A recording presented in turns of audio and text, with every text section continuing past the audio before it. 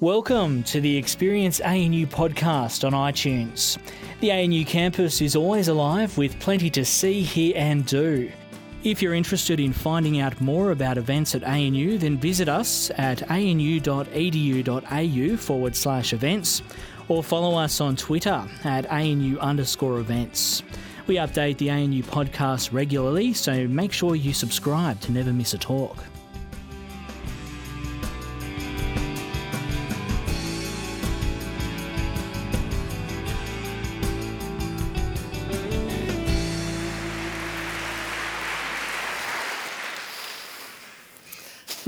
Well, thanks everyone for coming, and we're going to be discussing The Killing Season, which is quite an extraordinary book about quite an extraordinary series.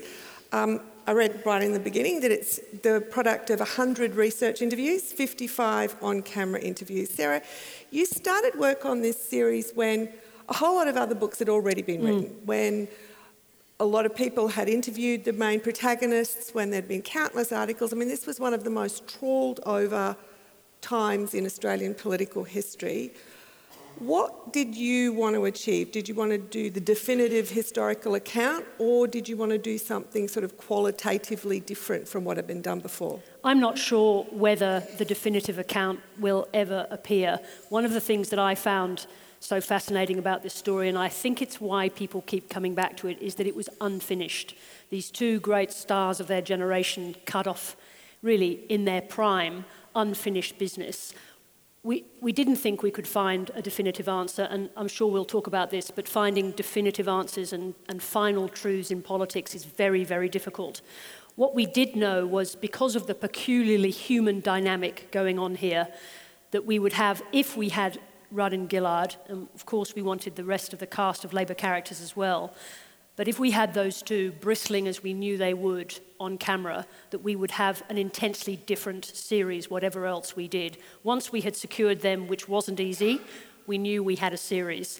We weren't searching for the truth as strong as Holy Writ. We wanted to know what they thought had happened. And I knew you could trust the audience. You can always trust the audience that they will find a truth that they want to believe. If you lay out a number of different versions, the audience will divine the truth that they want. And you say, you're quite clear, you can't decide definitively who's telling the truth, whose version you should believe, which I sort of found interesting because I reported through this entire period, and a lot of journalists and authors who wrote about it did take sides, did clearly decide who they believed, but I always found myself believing one or other of them at different points in the story more, depending on whether it was the bit of the story that sort of suited them better to be truthful about.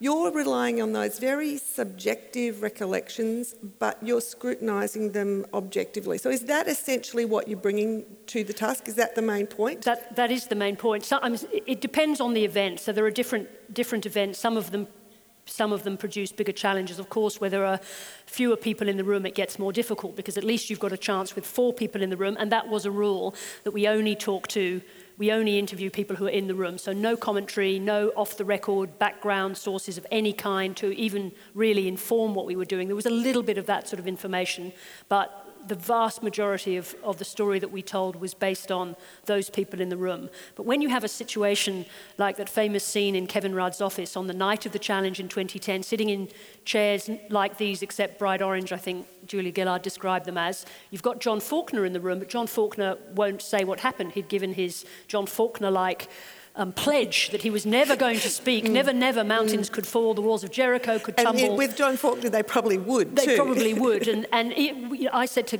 Kevin Rudd and Julia Gillard, please release John Faulkner in a great gesture. And Julia Gillard said, he'll never speak. But history demands, I said over and over. So in that case, you've got one of the seminal moments of that period of government, and really a seminal moment in Australian history. And yet, because John Faulkner remains mouth closed, you've still down to Kevin Rudd's recollection and Julia Gillard's recollection, but through their accounts, and then the additional material from those people with whom they interacted when the meeting broke up, you come very close to a definitive truth. I was going to say, because you've got the people who they straight away spoke to, you know what they said, so you can kind of pretty much figure out. We get very close. But, you raise an interesting point, because one of the things that I thought about when looking back over this material for the book, and I love this material, it's why it's so nice to talk to you about it, of course, because you were there, but just to revisit it is such a pleasure, is my astonishment at people's certainty. Now, you saw a lot of this up close. Many people read what you wrote, read the many articles written and books written by other people, but they had certainty about Rudd, about his character, who he was, what he did right, what he did wrong. Same thing about Gillard. Strong views, for and against, but certainty. And when I would meet people, particularly in the early stages, they would say, I hope you're going to do X and Y, Rudd and the hairdryer, or whatever piece of superficiality people were obsessed with. And I was staggered at their certainty, because I was a journalist. I wasn't in the press gallery, but I'd observed it reasonably closely and analysed it from time to time. And I had very few certainties. That was really one of the things that we brought to it, was uncertainty. Because of the nature, the elusive nature of truth in this dramatic story, we had to bring uncertainty to it. I've often wondered whether this story is so hard to pin down because it seemed to me to be sort of qualitatively different from previous leadership challenges, in that it wasn't like a young Turk saying it's my turn and the old Turk saying, no, I'm still good at my job. It was two people who came to believe that the other's claim was utterly illegitimate and that they sort of had a duty over and above themselves to either regain the leadership or stay in the leadership for the good of the party, for the greater good. It became, not just a fight to the death for ego reasons, but a fight to the death because each was so certain. And in those circumstances, when it's that emotional and that visceral, do you think it's possible that people just genuinely remember things differently? I think that's right. I think the vagaries of memory in this are everywhere, and that's one of the things that you come back to.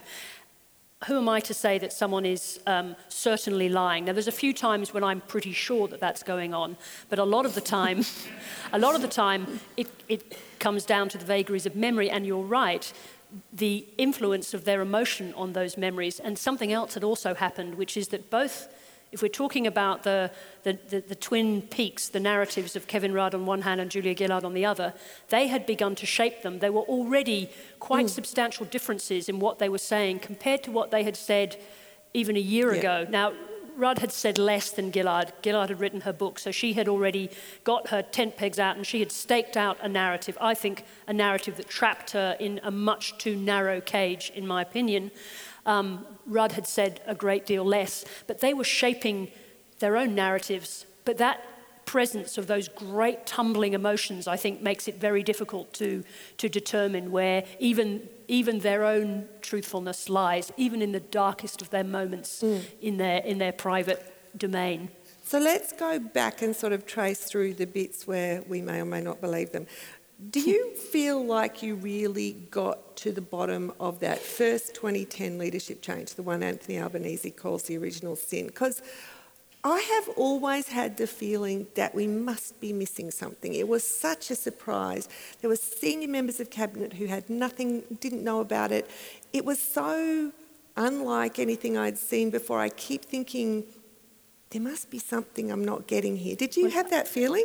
Throughout. And when we started, the only thing that I knew, back to this idea of this elusive notion of certainty, just about the only certainty I had was that everything flowed to that event and everything flowed from it. So it had to be the centre of the series. So it was the longest episode in the series. But going back, what the series demanded, because it's a television drama, it demanded just that. It demanded drama in the storytelling. It demanded that we use the best material and that when the emotional moment has passed, you don't stay. You don't stay to continue to analyse it, because television drama always tells you that you must go on to the next thing. And so what the book enables me to do is to go back and piece together those extra pieces of material. And the most important, I think, are around the challenge and putting together that endless question, whether the challenge started with the Victorians, whether it started with New South Wales, when they came together, how they came together. And as you say, this unorthodox event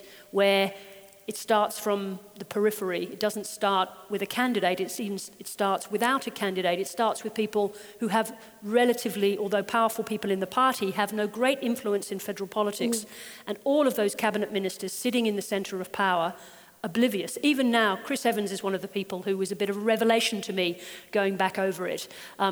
Chris Evans, who at the time I had associated, do you remember him? He was the senator from Western Australia, and I associated him very much with the event of the Oceanic Viking, the customs ship that took the refugees to Indonesia, didn't get off the boat, created a crisis for the government.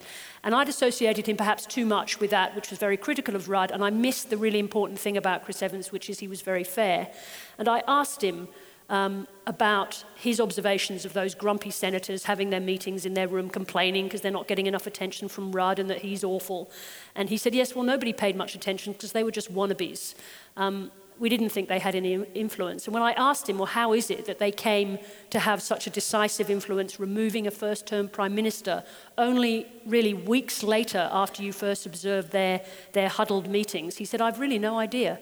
To this day, I don't know how it happened. And I think one of the lines that sticks in my head, that again, this is an area we didn't go to in the series because the drama ends on the night with Rudd being removed. The next episode has to become Gillard's episode.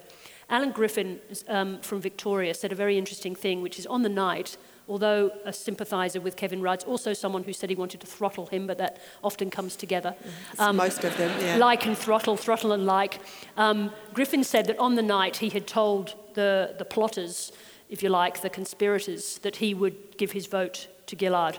But with no great enthusiasm. What he wanted to do was that night was deliver a decisive result. And so many people said that to us. I'll come back to that. But Griffin said, but by the next morning, he wasn't sure whether he would have voted for Gillard. By the next morning, the crazy, wild night had begun to dissipate, and a number of people had already begun to reconsider that this might just be a step too far.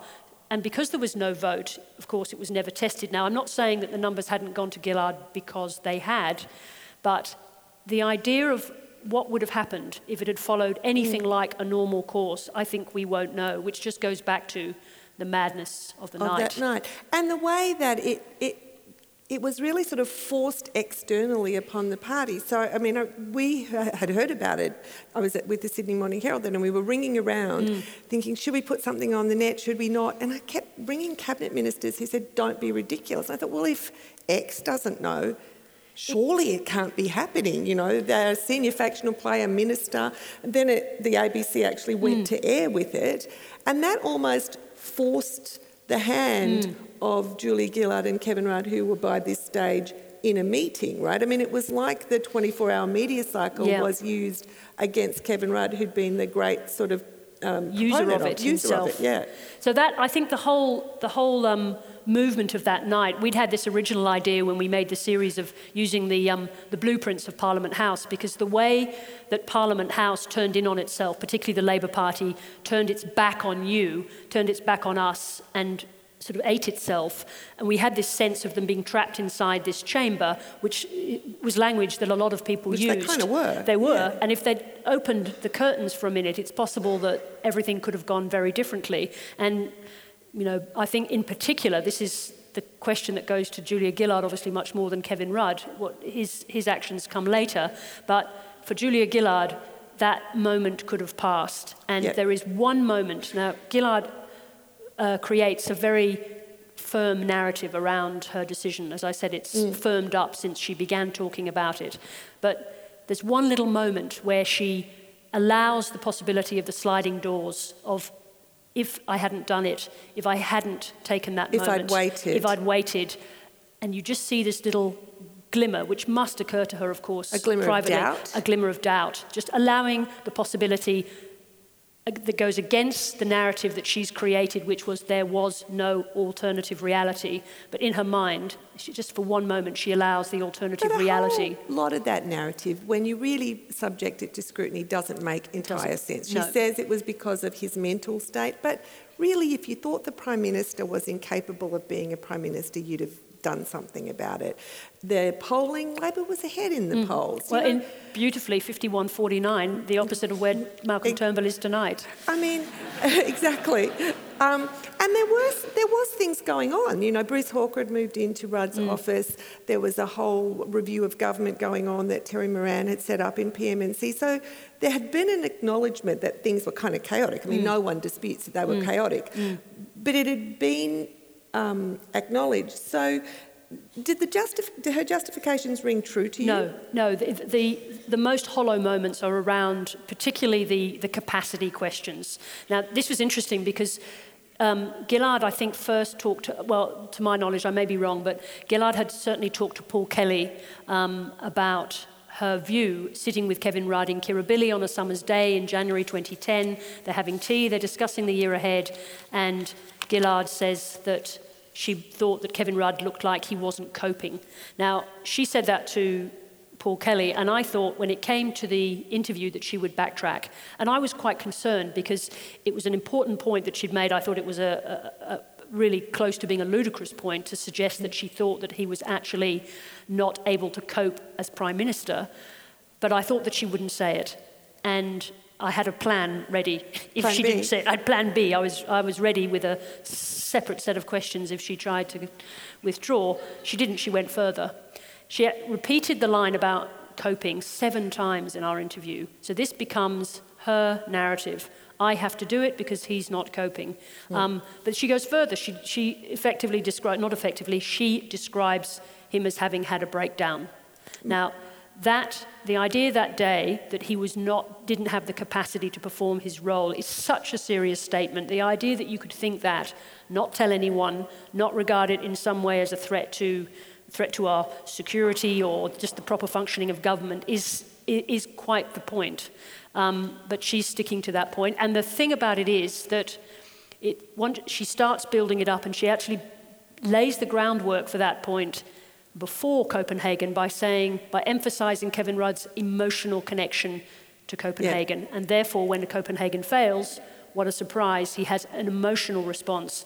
Now, she's not talking about disappointment, which is natural, but something that puts him into the grip of a breakdown. And in fact, that series of statements from her secured Chris Bowen's involvement in the series, because Chris Bowen, by this stage, if you remember, Tony Abbott's government was surprisingly faltering, and Labour suddenly thought, well, we're not going to be in opposition for 1,000 years as we thought we would. We might actually get back into government one day, so we don't want to take part in this horrible series. And I went to see Chris Bowen at the CPO to beg and plead and wheedle and do all those things that we do.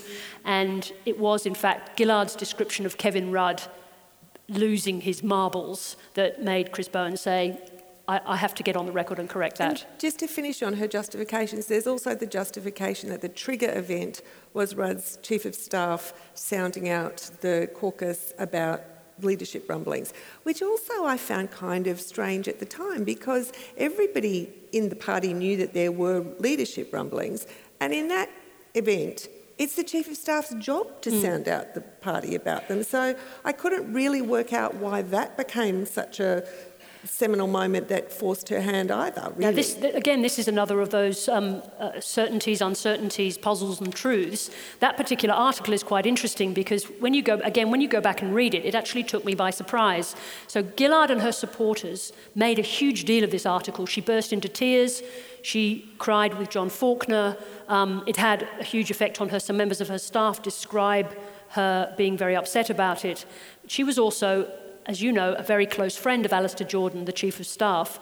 So she could simply have rung Alistair Jordan and said, did you do what is described in the article? And the curious thing about the article is it doesn't just say that Alistair Jordan was doing what a Chief of Staff does and, check on sentiment in the party. It actually said he canvassed support in Cabinet. Now, Alistair Jordan wouldn't canvass support in Cabinet, so the article itself made a fairly outlandish claim, really, and was quite easily discounted. So we went back and we asked every member of Cabinet whether or not they had been sounded out by Alistair Jordan. 2 of them didn't reply. Faulkner said nobody was called, and all the others said it didn't happen. And I think we spoke to half of caucus. Nobody had received the calls as described in the article. Yes, there had been conversations about how Kevin Rudd was travelling, but not the ones described in the article. So is it an artifice? So I think you come to the conclusion that it's an artifice. Now, whether or not her tears were an artifice, I don't know.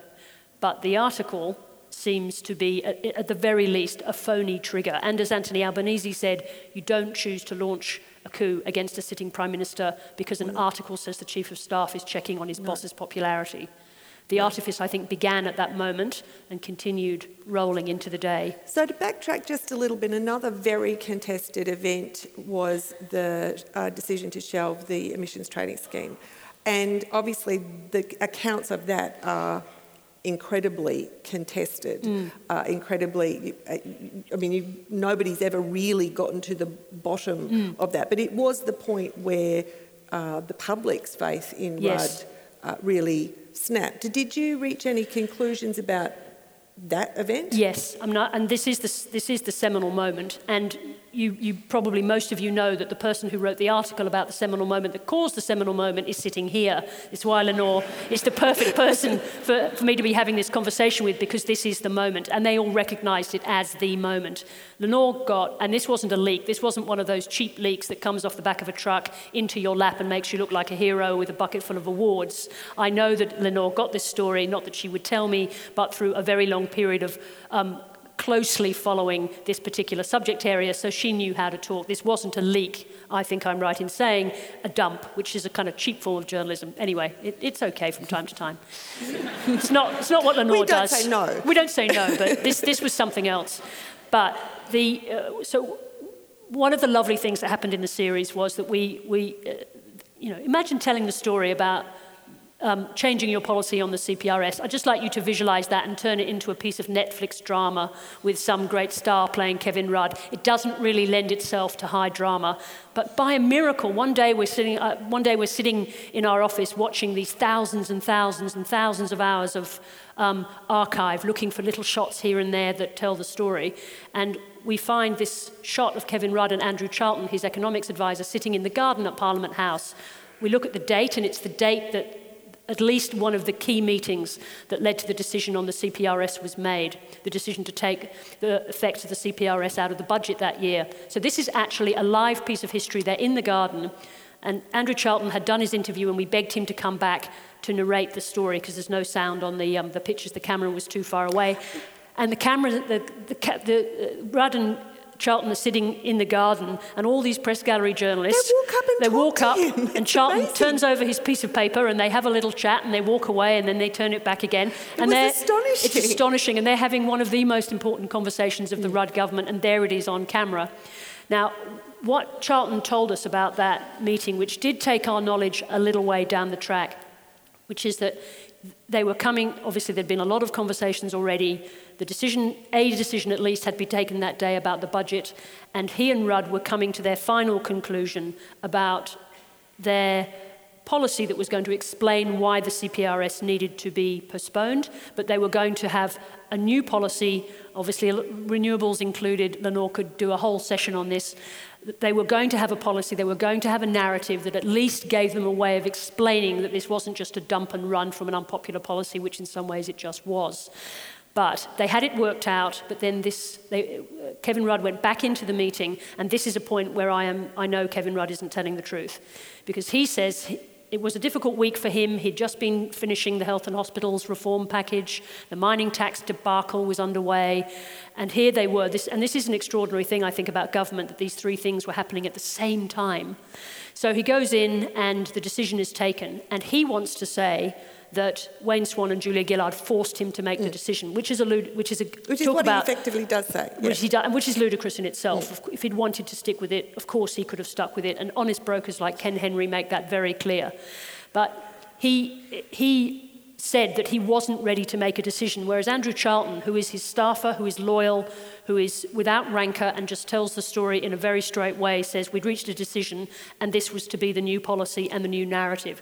Rudd maintains he hadn't reached a decision, there was plenty of time before the budget, which wasn't true, and that at that moment Swan and Gillard forced him into a corner. And when this is when I know that Rudd is getting into a difficult area. His language becomes more verbose, more prolix, more subordinate clauses. It gets bigger and bigger and bigger, and you can't follow, and where's the verb gone? And I think my microphone's falling off my back. There it is.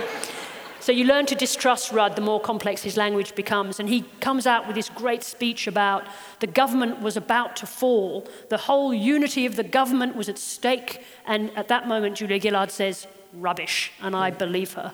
So on other moments where maybe we might not entirely think Rudd's accounts are the whole truth, the bits where he is talking about the leaks in the 2010 campaign, the bits where he talks about how he waited quite passively for the leadership to come back to him, did nothing. Not even Bruce Hawker buys that one. No. So the thing about Kevin Rudd is that he is one of the most skilled media operators we'll ever see. Now, sometimes in government, when he was under pressure, some of those skills went away, as we saw with Gillard, as we've seen with Malcolm Turnbull. The pressures of office do have an effect on people's ability to communicate, but nonetheless, he is an extremely skillful performer. And one of the things he does very well is to tell a story, to deny an obvious truth and keep denying it until the person gives up. And he has an immense staying power. And in those areas, in relation to the leaks, he will just keep saying that it wasn't him. He's perfectly happy to say that the information got to Laurie Oakes about the night of the big meeting in the office, because for him, that meeting is very important. He wants people to know that Julia Gillard betrayed him, that she agreed to give him more time, they had done a deal, and then she went out, spoke to Mark Arbib, and it was all off. Now, that's crucial for him, the fact that, as he admits, the dogs of war had already been let slip. There was no, as Gillard said, actually, with a beautiful moment of candour, the genie was out of the bottle. That even if she'd wanted to go back to her office and get on with being deputy, it was too late. It's in relation to the leaks, it's important for Rudd that scene is understood as a betrayal of him by Gillard. So he doesn't mind acknowledging that, yes, he may have given that to Laurie Oakes, but when it comes to beyond that, and he will take that to his grave. And when it comes to his narrative about the way he took back power, again, out of the mouths of babes, children and junior staffers, his young staffer, Patrick Gorman, we asked him the question about when Rudd's comeback began, and he said, was it January the 3rd or the 4th? And just laid out this, well, we started thinking around that time that it was, it probably wasn't going to work, this government, and that we might need to stop looking for a job with the UN and actually start doing something about it. And Rudd said, no, I never wanted to take that job back. I said to my colleagues, if you come to me and draft me, I'll do it, otherwise I'm not doing it. And what he does is he just keeps saying it. He keeps saying it, and every answer is the same. We got to the point where our researcher, who was sitting in the interview, in the one section of the Rudd interview, the marathon Rudd interviews, and we stopped to change the card in the camera, and she came up to me and she said, I can't stand it anymore. He just keeps giving the same answer over and over and over and over again. I said, yes, that's why he's so good. He's not giving me anything I can use except this is my narrative, this is what I did, he doesn't deviate. So the light and shade for him then has to come from Patrick Gorman and Bruce Hawker and everybody else. So at the risk of being a journalist talking to a journalist about journalists, they both do refer unflatteringly to the role of the media in this saga. And, I certainly think there are legitimate criticisms that can be made there. But did you reach any conclusions about the way the media handled this whole period and the role of the media?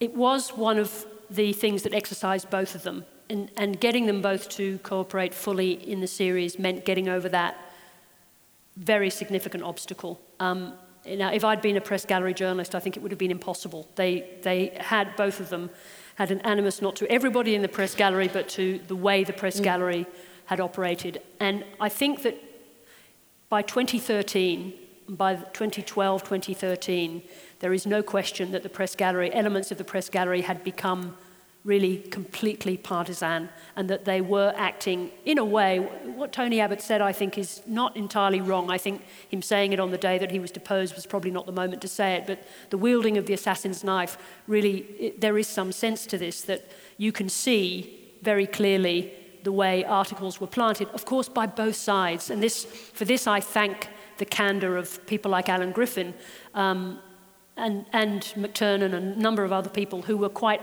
in a way, spoke quite openly about the way they would talk to journalists. But I think there's a difference between Both Gillard and Rudd supporters admitted that they had used the media. They both said to correct the positions put out by the other side rather than to start putting out those positions. But I don't know who came first, chicken or egg, Gillard or Rudd, I have no idea. But there's an important difference between talking to a journalist to try and make a case, which politicians will do all the time, ringing someone up with, as I was describing before, here's a story, use this. And I think there is no question that some of our colleagues became very close to one side or the other and were favourable and friendly. And by the time we came to meet Gillard for the very first time, she walked into our meeting at the Hilton Hotel in Sydney, and I'd never met her, only seen her from a distance before, and expected to see some of her warmth, and she was hostile. I was very surprised. Rudd operates in a completely different way. He was angry, but he tends to use warmth and charm more. Gillard was hostile, and she was bristling about the media. And she said, really, before she would even have any discussion about what we might cover, she said, how are you going to deal with the media? Because this is a story about the media. You cannot make this series if you don't identify and analyse the errors and the partisanship of the media. She said it on the first meeting, and on the very last day, we travelled down the props elevator in the ABC, and I made a terrible mistake. Oh, sorry. Oh, that was loud, wasn't it? I'll just tell you what I did, because sometimes when things are very tense, it's good to crack a bad joke. And so we're travelling down in this very long, very big lift. Her and her bag-carrying amanuensis is always checking on the time and telling me that I'm taking too long. And I was travelling with my young producer, Justin Stevens, and I told Gillard that he did a brilliant impersonation of her, which I thought was really funny, and that he would do it, and that we would all laugh, and we'd leave on good terms. Not so much.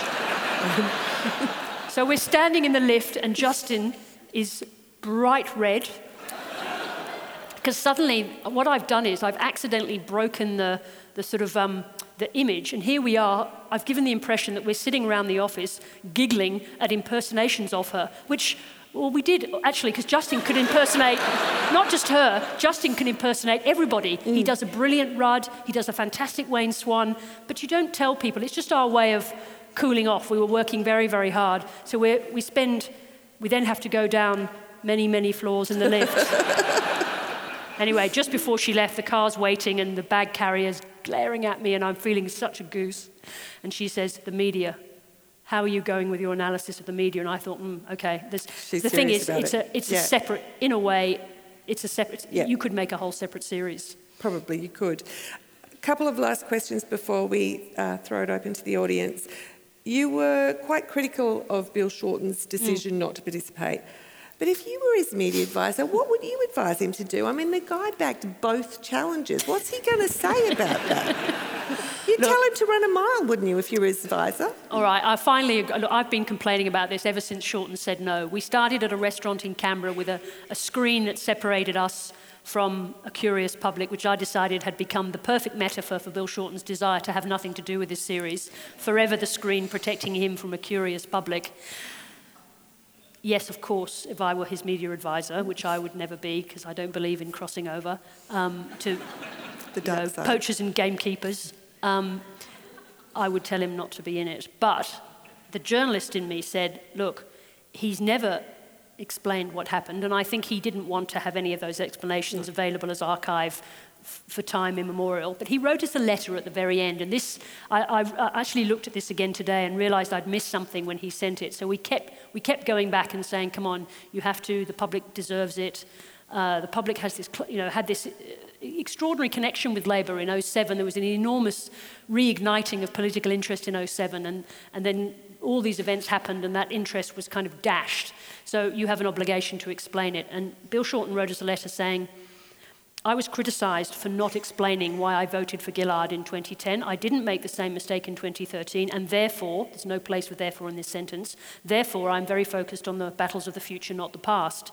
And I looked at that sentence again, and apart from the stray therefore that doesn't belong or do anything at all in that sentence, I thought, hang on a minute, Bill, Mr. Shorten, sir, the issue is not why you voted for Gillard, it's what you were doing in that office on the afternoon of the Leadership Challenge, plotting how the rest of the day was going to be. It's your decision to get involved in unseating Kevin Rudd. It's got nothing to do with you voting for Gillard. That was the final act that, in fact, you didn't have to do because there was no ballot. So even when trying to write a letter about explaining why he's focused, therefore, on the battles of the future, he's still not even talking about the fact that he was a central player. Yeah. And if you remember, I know we're supposed to move on, but remember those pictures of him in the Vietnamese restaurant in Kingston?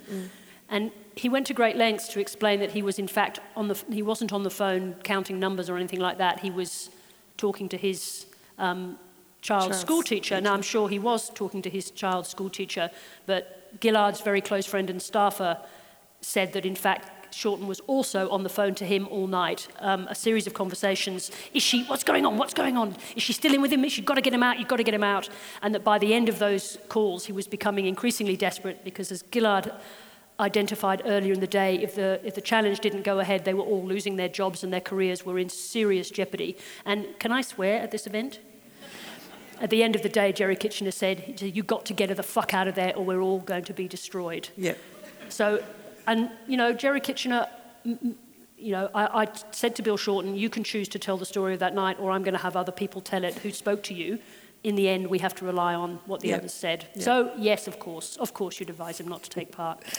And one of the things, this is my last question, one of the things I really liked about this book, I liked the series, but I guess it says something about me as a print journalist. I kind of like the book better because you can put in the nuance and the whys and wherefores and the second thoughts and all that sort of stuff. But you also put into it a whole lot of considerations you had about the making of the series and how you go about it and how you liked them and how your techniques as an interview.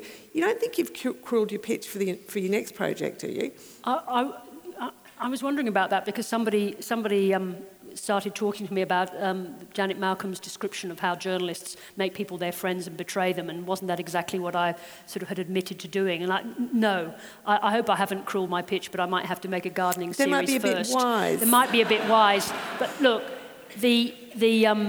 all I can say is that at least I say this much: I don't try to be their friends. But as you know, when you're having you can't be their friends. You can't be their friends. The problem is because it's an approximation of friendship. It feels sometimes like a friendship. And the great danger, of course, is that the line you're not supposed to cross is only visible when it's behind you. That you have to be very careful. And these are relationships that go for months. And the interviews go for hours. So finding a way to be both enticing and persuasive, but completely detached, is quite the contortion. But I hope I haven't given away all my secrets. Okay. Does anyone in the audience have a question? There are microphones on either side, I think.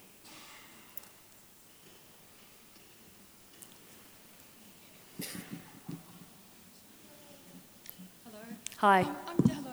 Thank you so much. I'm just wondering if you could say something about the difference between Malcolm Turnbull and Julia Gillard. It just surprises me as someone who, when you say the audience takes sides, I'm a really pro-Gillard person. And I wonder what the difference is, and I'm not sure it can be reduced to the sex of the person. I'm astounded that Australians are so vehement against Julia Gillard, but not Malcolm Turnbull, for pretty much doing the same thing. And it's not really something that's not happened before. It's happened at least 6 times, 7 if you include Menzies. Well, I'll just say this. So first of all, there are a few qualitative differences that are important with Turnbull, and I think we are seeing some of that sense of people's when you take power the wrong side of an election, I think you make life very difficult for yourself, and that's why this instability is so bad for politics, and that's the position that Malcolm Turnbull is in, and I think there's a lot of frustration with him, and it is in part related to that. There was a difference. The Liberal Party challenge, there was a warning, so although it was not completely different, that is an important difference, that at least it gave the Australian public a period in which to begin to understand that the Liberal Party was cracking. Whereas in the case of Gillard, what happened is, it happened overnight. And in that period immediately afterwards, so you've got someone coming in to take power who then decides not to enunciate the reasons for taking power, just that strange phrase, a good government has lost his way, which, by the way, Jenny Macklin the night before told Julia Gillard, don't use it, it's silly and it doesn't make sense. They went ahead and used it, and it was an empty phrase, and her speechwriter beautifully describes... Kind of like continuity and change. Continuity, there you go. So he describes their failure to capture that moment, and if you don't identify the reasons, what people think is that it's about ambition, and then Rudd obviously poured some nectar into that sense of it being about her and ambition, and then the concoction kind of bubbled up. There is a difference, so at least in this case the public, I think, had some time to think about why Malcolm Turnbull thought that he should do it. The problem now is we have very high expectations on Malcolm therefore delivering because it was a challenge and not an election victory. And isn't also, I completely agree with that, but I think there's also the difference that the public had kind of given up on Tony Abbott, had become completely fed up with his style of governing, as was shown in most of the opinion polls. The public hadn't given up on Kevin Rudd at the point of him being overthrown. His party could see all the problems, but they didn't tell us all about them until after the event. So I think that was also a big difference. Thank you both. Hi, I just wanted to say thank you very much for giving a bit of an insight into the media side of things in the political arena. I just was curious on your take of whether there's a little bit of Wizard of Oz, look behind the curtain happening in politics now, that they've focused very much on themselves. It's an inward focus on staying in politics and staying in government, rather than focusing on outward focus of what's happening for Australians and how do we make this a better place. And I love when you're talking on 7:30 report and saying, tell us about your policy. I think this is the problem with leadership challenges, and this is why they've got to figure this out, that it gives all of us the impression that it's their business and not ours. And it's the one thing that Anthony Albanese understood. It's why he comes out of this story so well, which is he was the one who was still looking at the voters. And the others were stuck inside the echo chamber. Now, there may be, I'm not talking about the reasons for or against Malcolm Turnbull's decision, but it still gives you the impression that it's a decision for him. And until we know that it's not, that it's a decision for us, that's the problem. We feel like they're doing politics for themselves and not for us. And I think that's starting to be a very strong theme at the moment.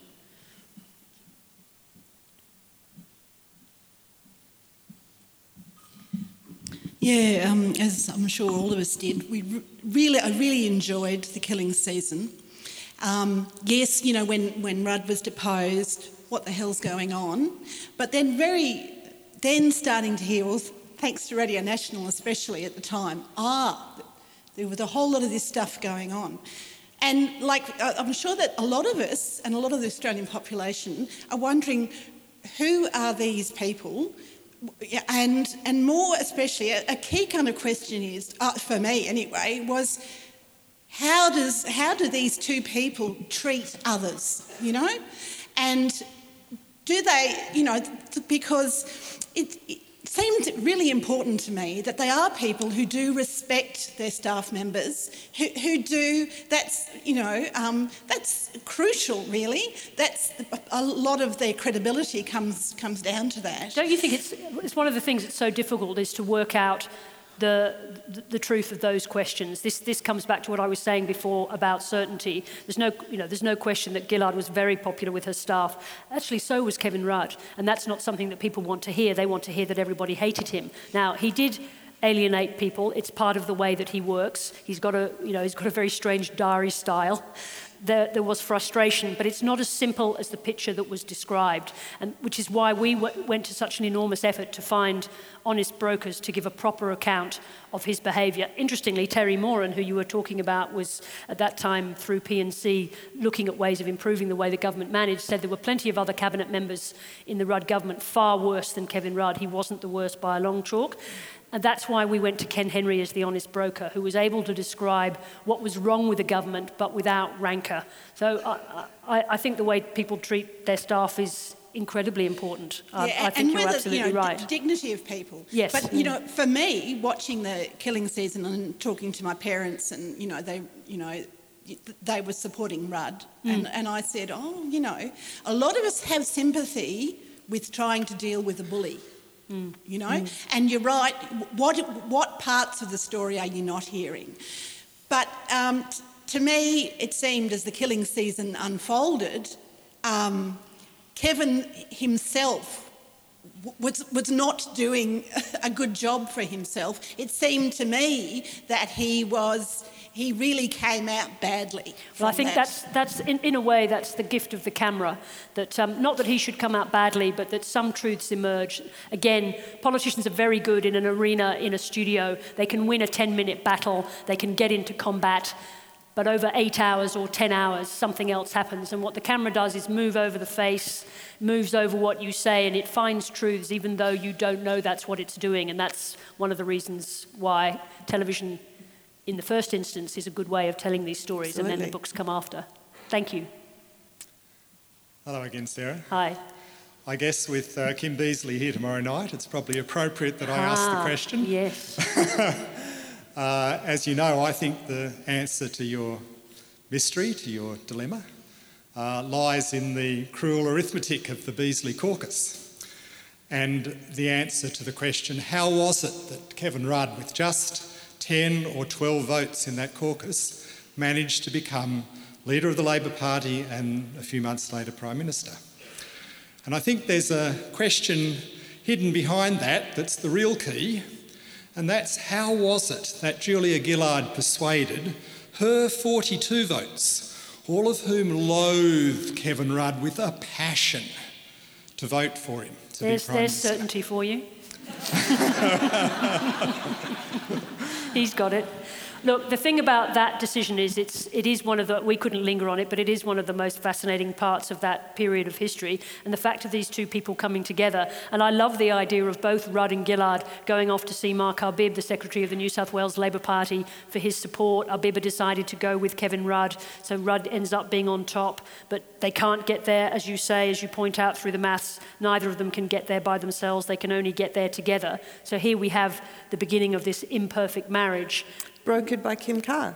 Brokered by Kim Carr, no less. That's right. In a house, in an apartment in Canberra. These are the cruel maths of caucus, and the thing that we should never forget is that politicians do numbers. They get numbers. They're counting numbers in their sleep all the time, and you can get some very strange results from numbers, but they know how it works. But I think there's some themes. Yes, I think you're right about the numbers and the cruel maths in relation to Kim Beazley.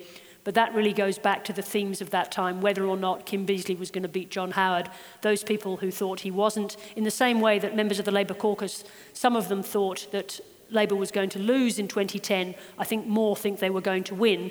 It's the same thing in 2007. A whole load of professional experts, some of them thought Beazley wasn't going to win. Others thought Kevin Rudd was a much more certain choice. And I think that's probably the question for the time, however cruel the mathematics turns out to be.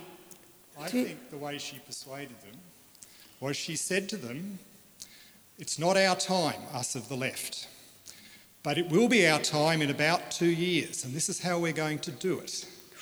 I will be Deputy Prime Minister. Kevin 747 will be overseas a lot. I will be acting Prime Minister. I will have the opportunity to put to bed all those ridiculous things that people say.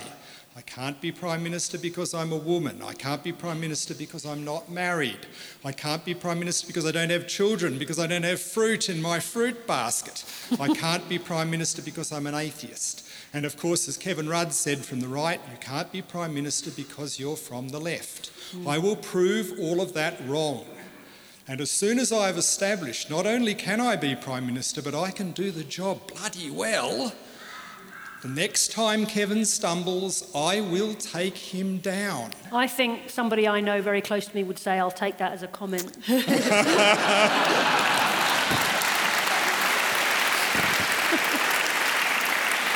have a question over here? That's my son I'm laughing at. Good evening. Thank you very much. My question is there a reason that Lindsay Tanner didn't have a more prominent role Yes. Now, people assumed quite reasonably, I think, that Lindsay Tanner hadn't given us an interview. He was a reluctant starter, but he agreed to give an interview. But I don't know if you remember, but Lindsay Tanner had written a book complaining about the media, the dumbing down of the media, which is, he had some justification for saying that. We live with it all the time ourselves and fight it in our own corner.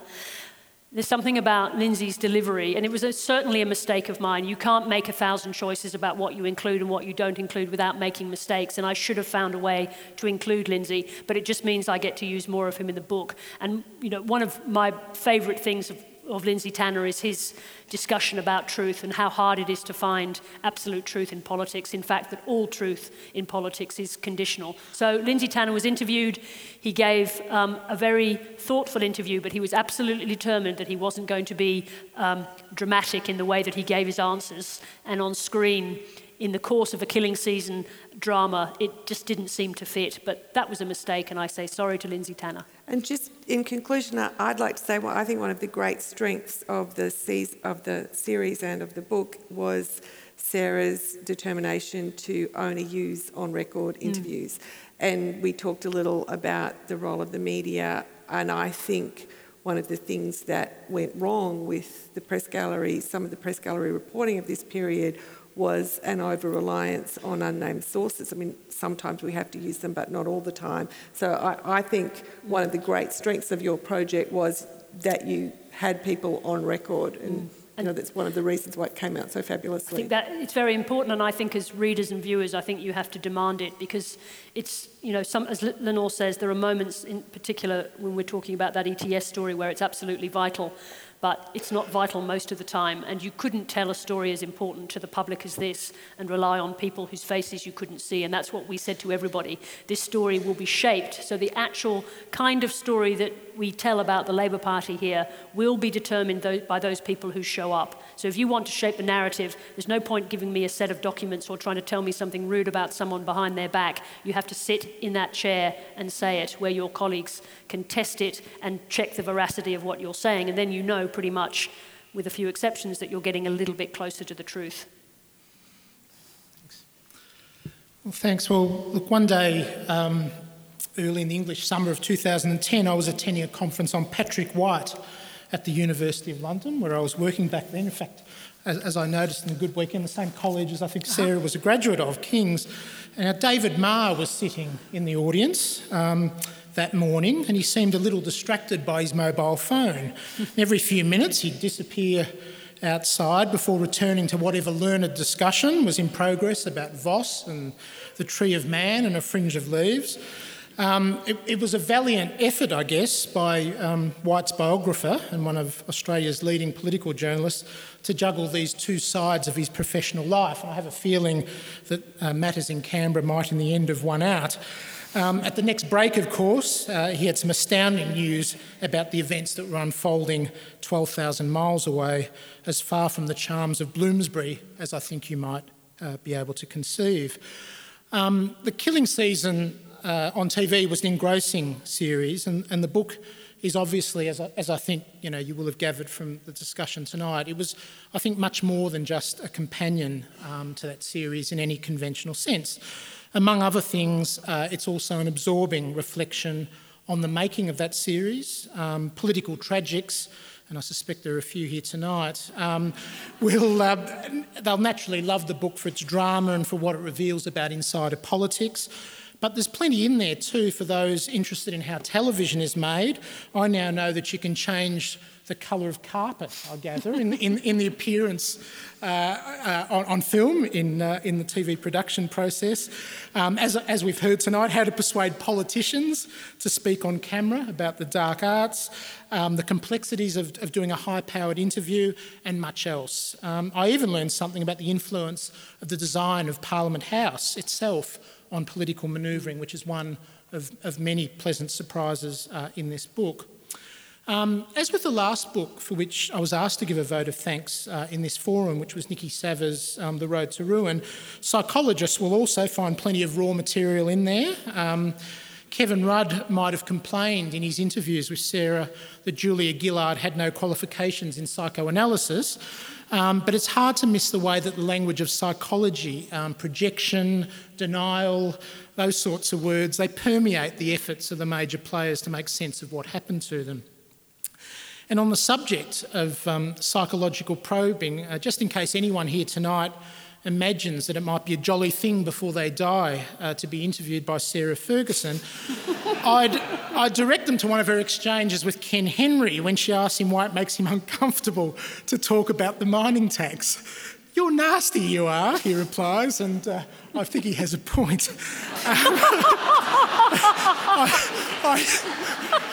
I thought that should also be delivered in a kind of German accent, you know, as a psychoanalyst. But anyway, I came out of this book feeling more sympathetic towards Kevin Rudd and less so towards Julia Gillard than I can recall having felt after the television series. I wonder if this is an effect of the medium itself, a book as against television, or perhaps an effect of the additional interview material and the opportunities that print gave, I think, for analysis by Sarah. I'm not sure about all that. You'll be able to make up your own mind once you've picked up your own copy.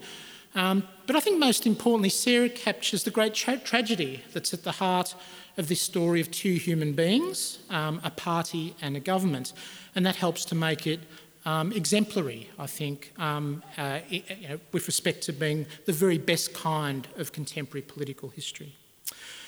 So thank you to everyone for their presence and participation here tonight.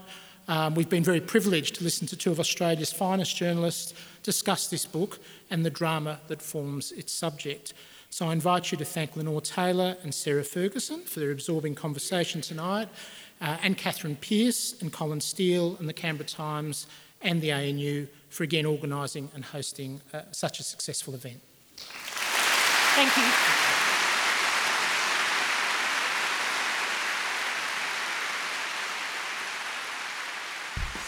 We hope you enjoyed this talk. Did it inspire or even provoke you? Let us know via Twitter at ANU_events. If you're interested in learning more about the research and ideas that come out of ANU, then why not consider a free subscription to ANU Reporter magazine? ANU Reporter tells the stories of the greatest minds in Australia, brightest students and finest alumni. Visit news.anu.edu.au/publications and click on the ANU Reporter magazine link to find out more.